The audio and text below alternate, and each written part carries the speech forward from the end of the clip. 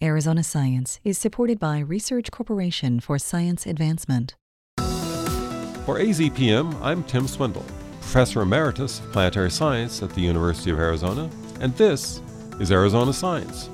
Joining me today is Janko Nikolich, the head of the Department of Immunology at the University of Arizona College of Medicine, Tucson, and leader of the Arizona portion of a large study on the effects of long COVID. Welcome back, Janko. Thank you, Tim. The global health emergency caused by COVID-19 is officially over, but the disease isn't gone, and more than that, there's still people suffering from the effects of earlier infection. And you're leading this study. Could you tell us a little about what the project is? The project is the largest investment that the U.S. government has ever made, or that we have made nationally, into a chronic condition of any kind, from a single shot. It was, $1.15 billion that were appropriated to study the disease that we know very little about, that is disabling a lot of people, that is making a lot of people miserable, that is really a pandemic after a pandemic. The goals of the study were always to observe, collect, and hopefully understand the mechanisms through that part. So the main study that we are doing here is what we call the longitudinal observational study. We enroll people that are suffering from long COVID. We track them. We do a number of, clinical, biological specimen investigations and try to understand these trajectories. What have you learned so far? Is a clearer picture of long COVID developing? The clear picture is that it's an extremely complex disease. It's almost something that, the physicians, when you come up with a complaint, this is something that the physicians call a symptom.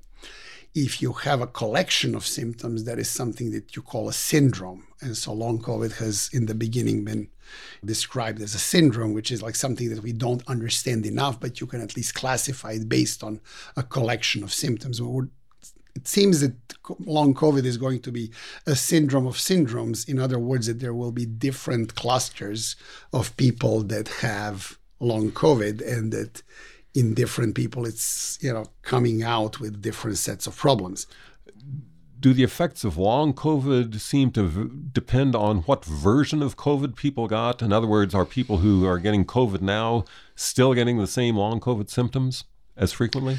Largely, the variants, as far as we can tell, the variants do not seem to have really changed the very diverse picture of what all people can come down as long COVID. What we know and what we have seen is that certainly the original ancestral strain, as we call it, which was the Wuhan strain, or wherever it landed, the nearest cousin, as all the way up to Delta, were causing long COVID with a higher frequency than Omicron, for example. Do the vaccines and the medicines that have been used to treat COVID now, does that seem to make a difference? It does. So that data is out and present. So from the RECOVER study, the RECOVER study is this is an acronym for our national study, has almost done. It's almost done with the enrollment. It's like 17,000 adults that are enrolled into that group. And from those groups, we very clearly are seeing that the vaccination has reduced the frequency and also the severity of symptoms in those who are vaccinated and have long COVID. So, are you still enrolling people in the study? I think we're just at the tail end. There's still a little bit more room for the rural and underrepresented groups. This study is going to be overweight in those groups of rural and underrepresented groups, because they were also the ones bearing the brunt of acute COVID, and they also come down more frequently with long COVID. So there's a little bit more room. I think we're probably down to a couple of hundred remaining. But we are at the point where, as a society, we're tired of COVID, we're tired of long COVID, and the challenge is advocating now for funding to keep studying the disease that has, not only huge health and human costs, but realistically, the economic cost and the national security cost are enormous, and we need to deal with it.